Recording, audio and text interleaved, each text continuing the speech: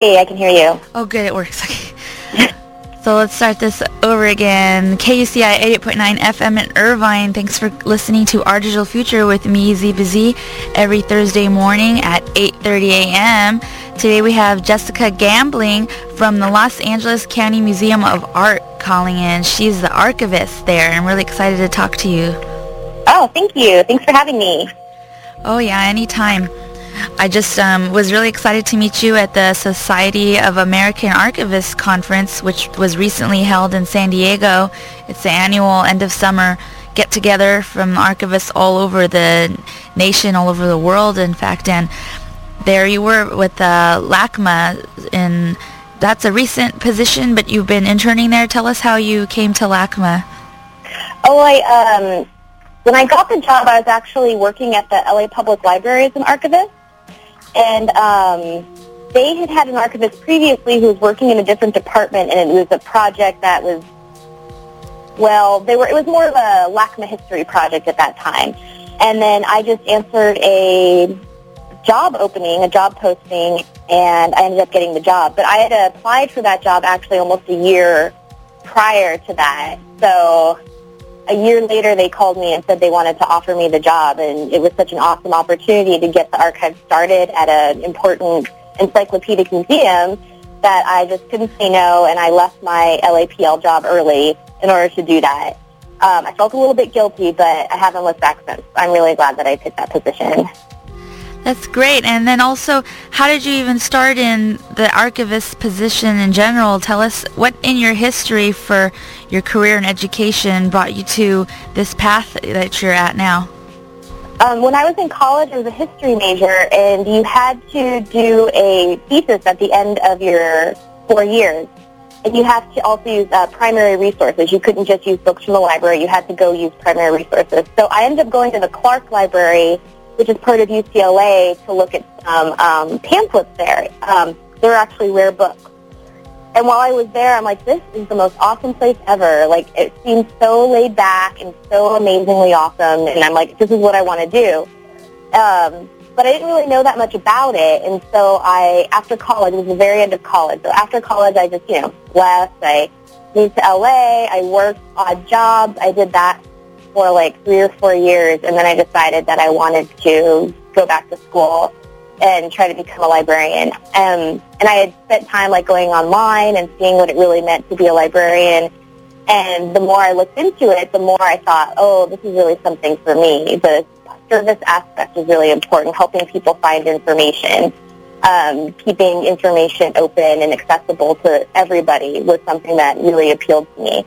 And then when I went to graduate school, I really had rare books in mind, but I took all of the special collections classes, which included a course called American Archives and Manuscripts. And I just loved it, the idea of archives as evidence, the importance not just of information you can Google online, but also having the original document as evidence was something that was really interesting to me, and I feel that is really important. My first job, actually, I was moving to Pasadena. I was going to go to UCLA, and I was going to live in Pasadena, and I had applied for a job. I'd only applied for one job to do while I was in graduate school. I hadn't thought of anything else, but I applied for a library assistant position at the Huntington Library in San Marino, and the day I was moving to Pasadena, which is about 3 miles away, hoping I would get this job, I got a call saying that I had gotten it, and that job was to help process photographic collection in the photography department there at the Huntington with the curator, Jenny Watt. And that was an awesome experience. So I did that for 2 years, the whole time I was in graduate school. That gave me a really good head start on becoming an archivist. And then after graduate school, Jenny had applied for another grant from National Endowment for the Humanities. It was another 2-year project, and I applied for that to be a full-fledged professional archivist, and I got that job. So that was my first job out of graduate school. So I got to work at the Huntington for 4 years total, processing photography collections. And it was awesome. I learned so much from my colleague, Sue Loveshine, who was my supervisor on the first project. And, I learned a lot about just finding aids, how to create a good finding aid, all the technical aspects of processing an archival collection, all the sort of nitty-gritty practical stuff. and it's just been so useful. Other than just this old stuff is interesting, just the real value of the materials and also all of the little details you have to pay attention to really make them as useful as possible. It was a really excellent experience. And then after that, I actually worked for a private estate as a contractor, and then I worked for the LA Public Library, and then I came to LACMA. Which branch of the LA Public Library? I worked at the Central Branch in the history division there, processing photographs. I did a great project. It was a collection of aerial photographs. It was actually negatives, which is always fun to try and figure out what's going on in a negative, from a company called Kelly Holiday. And this was a company that it was a man who flew around in a plane and took aerial photographs of Los Angeles. And that was a really neat collection because it's from the middle of the century, post-war LA, and he's taking pictures of all of the crazy development, like the huge boom in development that happened after World War II. So, like building, car plants in in Downey, that area over there, the building of the tracts of housing in Downey and Whittier, all of that sort of South LA County area, Bell, Cudahy, that whole area, all of the tract housing that was being built there. He was hired by the companies to take aerial photographs of the development. And he would take pictures of, like a factory was being built. And so he would fly over every couple of months as they built the factory, and you could see the progress of the factory being built. And you could also see the progress of the neighborhood being built around the factory as people moved to get jobs there. It was a really neat collection. And it's really neat to, I didn't know that area very well. So it was really cool to, I've only driven through. So I'm like, I had friends, like I picked up there. I'm like, oh, this is the history of these neighborhoods. You feel like they're so quotidian. It's like, Bell, it's just a suburb, it's not very interesting. But then you learn the history, the social history by doing this work, and you realize how important these areas are to the development of Southern California. It was a really neat collection. I only worked on it for 2 months. Oh, wow. But I really learned a lot. It was fantastic.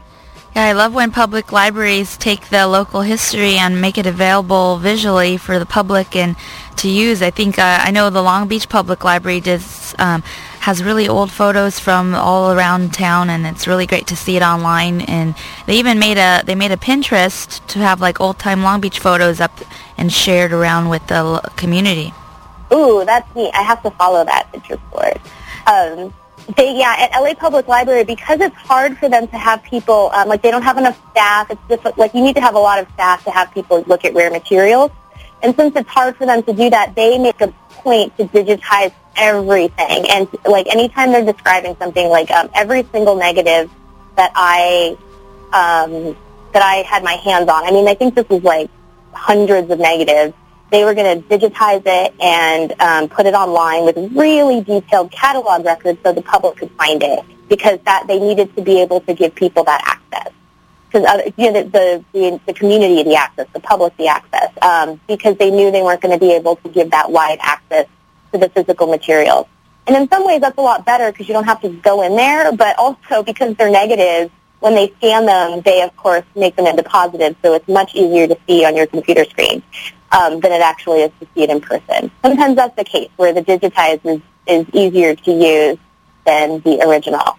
But yeah, they have a great collection. I love that collection. And sometimes I even use it, now that I know it's on there, I've used it for research in other jobs too. At the Huntington, it's like, what building is this? I need to figure out what this is a picture of. And a lot of times LA Public Library will have another photograph, and I can compare it and identify what I'm looking at. Yeah, I was there like a week or two ago, and there was a wedding going on at the LA Public Library outside area. It's a really great architecture and design. That place is a really nice downtown LA. I suggest everyone check it out if they've never been inside. Yeah, it's beautiful there. Everybody should go. It's a gorgeous place. They have wonderful public programs there. They have literacy programs there. It's a really cool spot. And you went to library school at the University of California, Los Angeles. Is that correct? Yes, that's right. Yep. I graduated in 2007. Oh, congratulations. That was a 2-year program? Yeah, it's a 2-year program. I went from 2005 to 2007. And it was, I thought it was really difficult. I don't know why I thought it was going to be easy. I was listening to Audrey Yoon's interview, and Yes. she's like, I thought it was going to be a breeze. Yeah, for some reason, me too, and it was not. I thought it was a real slog to go through library school. Not so much because, this material is so difficult, but it was just graduate school. I was older. I'd been out of college for a while. I was like, I'm not into being in school. But the more I work and the farther along I get in my career, the more I realize how valuable that degree was and how valuable the education I got was. It's really important to, it's not just, sometimes people are like, oh, what is that, filing? Is that you have to be able to, when Jon Stewart was joking about the Grateful Dead archivist, it's like, oh, you have to be able to file things in alphanumeric order. I'm like, well, yeah, that's a lot of it, of your day-to-day, but it goes way beyond that. If all you have is the ability to organize things alphabetically, or just if you're just good at alphabetizing your albums, it's not going to give you the same sense of mission as going to library school and reading the literature and understanding why it's important that you organize this. It's really, the stuff is almost secondary to the mission of having perpetual access to evidence and information. That's the number one thing.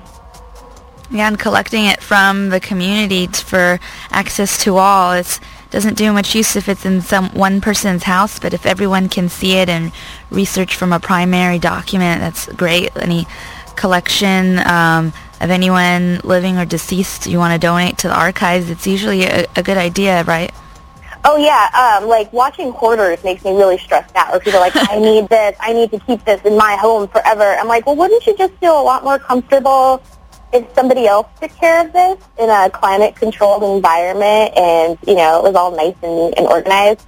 Also, too, I never understand when when people steal from special collections.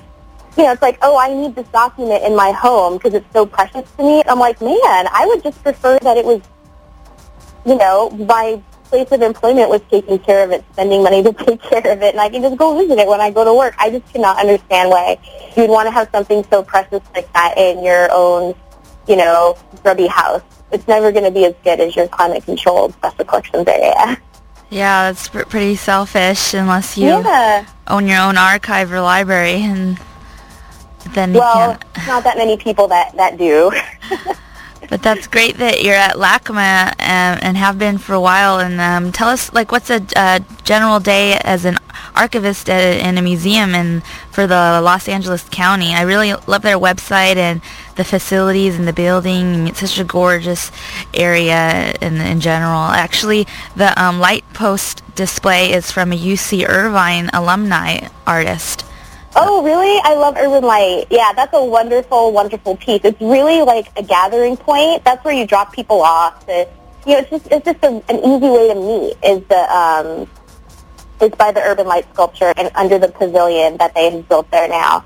I love working there. I even love the hodgepodge architecture. There's a lot of talk about how it's very hodgepodgey. That the buildings were kind of they're the original 3 buildings designed by William Pereira, who's a mid-century architect. Actually, William Pereira also did the master plan. Oh, he's the architect for UCI. Yeah. He did the master plan for Irvine also. And but those were the first 3 buildings, and those were kind of a compromise. And there used to be reflecting pools around them, but then tar bubbled up through them, and it was such a hassle they sold them in. And then they built the Anderson building, the pink and green building that kind of fronts on Wilshire Boulevard in the late 80s, and that was sort of some mixed reviews. And then we got the May Company building, which is on the corner of Wilshire and Fairfax, that we call LACMA West, and that's a 1930s Samuel Marks designed building. And then we built, the Resnick Pavilion, which is the Renzo Piano, and it's just it's kind of mishmashy. Oh, and then also I almost forgot the Bruce Goff Pavilion for Japanese Art, which is just a really wild building.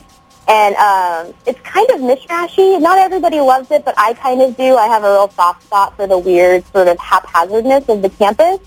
I understand if others don't, and if at some point that needs, we need to overhaul it. It's just untenable to have such a weird set of buildings. But I really have a soft spot for that place, and all of its sort of all of its sort of crispness. I really like it. Even the fact that it's like next to like a paleontological excavation site is very interesting to me. It's just a very kind of weird, interesting spot. It's really funky over there. But it's really a wonderful place to be, especially right now, because of all of the, it's kind of like there's a lot of energy right now. People are really, there's a lot of change going on. There's a lot of exciting sort of renewal happening. And the Central Pavilion now, like the BP Grand Entrance, where it's kind of covered and they have jazz on Friday nights. Once a month now they have hip-hop concerts. The restaurant and the bar. I mean, it's really weird to be an archivist and be able to, like, have a bar at your work. That's not a normal working condition, but it's pretty cool. And it's just lovely. Like, on Friday night when I'm leaving, I'm like, oh, I'm leaving work. I got to get out of here. It's time for the weekend. And but I get out there, and it's like people are listening to jazz, and there's, like, dogs running around, and people on the grass drinking wine, and they're, like, serving tacos, and I'm like, oh man, almost every week I'm like, I'm gonna plan to hang out, and I never get a chance to. Fridays are free for the Los Angeles driver's license holder, ID holder, after 5 p.m. and then you guys are open till 9 p.m. No, actually we changed our hours, so now we're only open until 5. Because it was really dropping. Yeah, I wish it was so nice and it was open later, but because the attendance like dropped so much after 5. That they're like, oh, yeah, and it was hard, too. Now we open earlier because people were trying to come earlier, and they're like, you're not open? Like, but I'm out from New York. I can't go in your museum until noon, so now our hours are a little bit earlier. I'm sorry I don't know the exact hours, but if you go to LACMA.org, those are all posted there. But, yeah, it was nice that it was open so late. So maybe people will start noticing and coming more, and, you know, we'll be able to have those later hours. So it was really lively, like, to be able to, like, people were, like, getting drinks, and then they go in the museum, and that just sounds really fun to me, like, you know, get a drink and look at some art. Like, it just sounds awesome. And so that would be something nice to do again. You can still do that, though, during the day. Whenever Stark Bar is open, you can get a drink and then go look at some art. And also films. I love your theater there. I know the Find Independent, the film group, they showed Moonrise Kingdom there. Yeah, they did. We've had a couple of premieres there. Also, Rum Diaries premiered there. I wish I could remember some more. But yeah, Moonrise Kingdom showed. Also, Tuesdays at 1 o'clock they have free matinees. And usually there's some kind of theme for that. So, like during Halloween they have like spooky movies like Frankenstein or like, you know, like Creature from the Black Lagoon, stuff like that, like real classic stuff. Yeah, that theater is really fun. I'm really glad that the film program continues because it would be a real shame. Now, our head of the film department is Elvis Mitchell, which is really cool. He does movie reviews for NPR, so he's really doing some really interesting programming over there, which is really cool. Where's your archive located, and who has access to come visit you in the archives as the archivist at LACMA? Okay, the archive is part of the Balch Art Research Library, and that's on campus. It's actually directly underneath the theater. So, like, if you're looking at the Calder, like if you're out by the Calder fountains with the mobiles, there's like some windows down there. That's the library. So that's where I'm located, and it's open to the public. We do restrict it because, you know, there's some sensitive material and it's rare. Everything that I have is one of a kind. So there's a little bit of restriction, but if anybody has a research interest in the Los Angeles County Museum of Art, and also perhaps with artists that may have exhibited there, they can email library@lacma.org and just let them with the inquiry, and we can get right back to them. We're open to the public, and a lot of people don't realize that. But the art library, we're a public, you know, it's a private institution that gets public support. So we do have a mission to support learning about the arts, you know, in a very well-rounded way. So the library is open to the public by appointment. And by emailing library@lacma.org, you can get access not only to the archives, but also all of the book collections that we have there. Ooh, I'm going to come check out the library at LACMA. I love you should. Audiovisual and photos. Is the library at LACMA digitized in the archives at all? No, not yet, but we're really excited because we're going to get WorldShare from OCLC. We're going to switch over to that system, and with that comes Content DM, which is a really nice front end for displaying digital collections. So we have a lot of artist ephemera, and I think that's probably what's going to go on to Content DM that people can see from home online, which is going to be really great. So we're moving towards that right now, which is really excellent. There's also a lot of digital content for the art collections, too, on LACMA.org. There's also a project that they did to take photography, high-quality photography of LACMA's collections that are in the public domain. So, for example, like ancient art or South and Southeast Asian art, like ancient South and Southeast Asian art.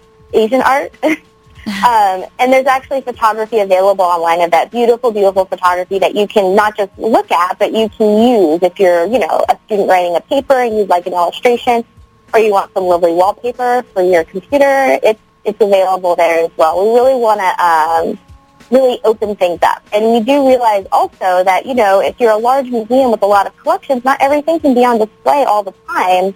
And it's just a shame when when there's no access to the art at all. It's like you need to be able to see it, or at least reference it. Even if you can't go see it in person, there needs to be some kind of access, some kind of mark. Like, this exists, and you can still learn about it, even if it's not in the gallery right now.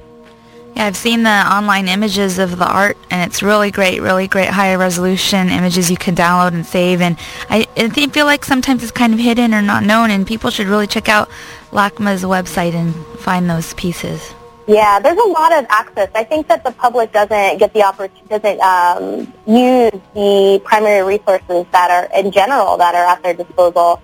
I went to a lecture by somebody talking about a historic event. I asked him, hey, so what primary resources did you use? How did you research this event? And he's like, well, I went online, I read a book, and then he said he had put in a bunch of Freedom of Information Act requests on the event, and he was still waiting to hear back. And I'm like, dude, you could probably have found all kinds of wonderful accounts of this event in archives in the area, like at a university, in a historical society. These things are accessible to everybody. It's not just like guys with, leather elbow patches and tweedy jackets. Especially like the University of California, if you're a citizen in California, if you live in California, your taxes pay for these schools, and you have a right to go and do research with their collections. And I don't think people realize that you can do that. It's really a shame. Everybody should take advantage. It's your history. You should really go and check it out. Yeah, definitely.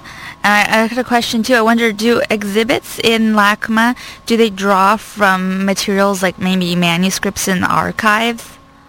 No, not yet. Because the archives program is so new, there hasn't been an opportunity to use anything from the collections on exhibit.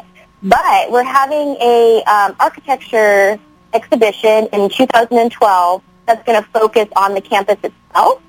And that's going to use some materials from the archive. So we use the materials from the archive to do research on that, but also we have a large number of, I don't know if it's a large number, it's like a dozen architectural models. For example, we have the architectural model of the Bruce Goff Japanese Art Pavilion that was made by the project architect Bart Prince.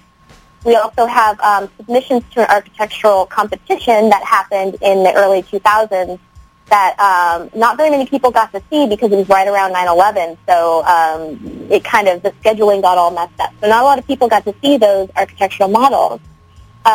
So we do have some stuff in the archive that's related to the history of LACMA that's going to be going on exhibit next spring. That's exciting. Yeah, it's really exciting. What's like one thing in the collection that you're really proud of in the archives that's really like special, really unique or rare, or that you really want to promote? What do you like in your archives right now? Oh, okay. So my favorite thing right now is the Eleanor Antin 100 Boots collection. So we have her. Eleanor Antin was a photographer and kind of a conceptual artist.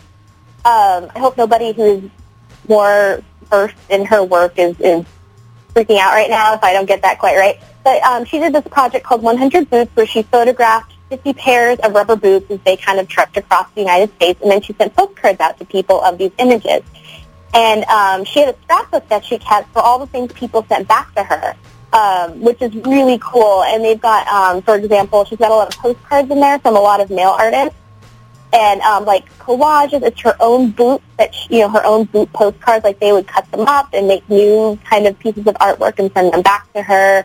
That's a really, really neat collection. It's just like the sort of collaborative aspect is so fun, and learning. You know what? People Google mail art because it's just fascinating and weird. It is really, really cool. And she even kept letters from people saying this is a huge waste of time taking off your mailing list. All of those are in there. It's really a fun collection. It's really, really great.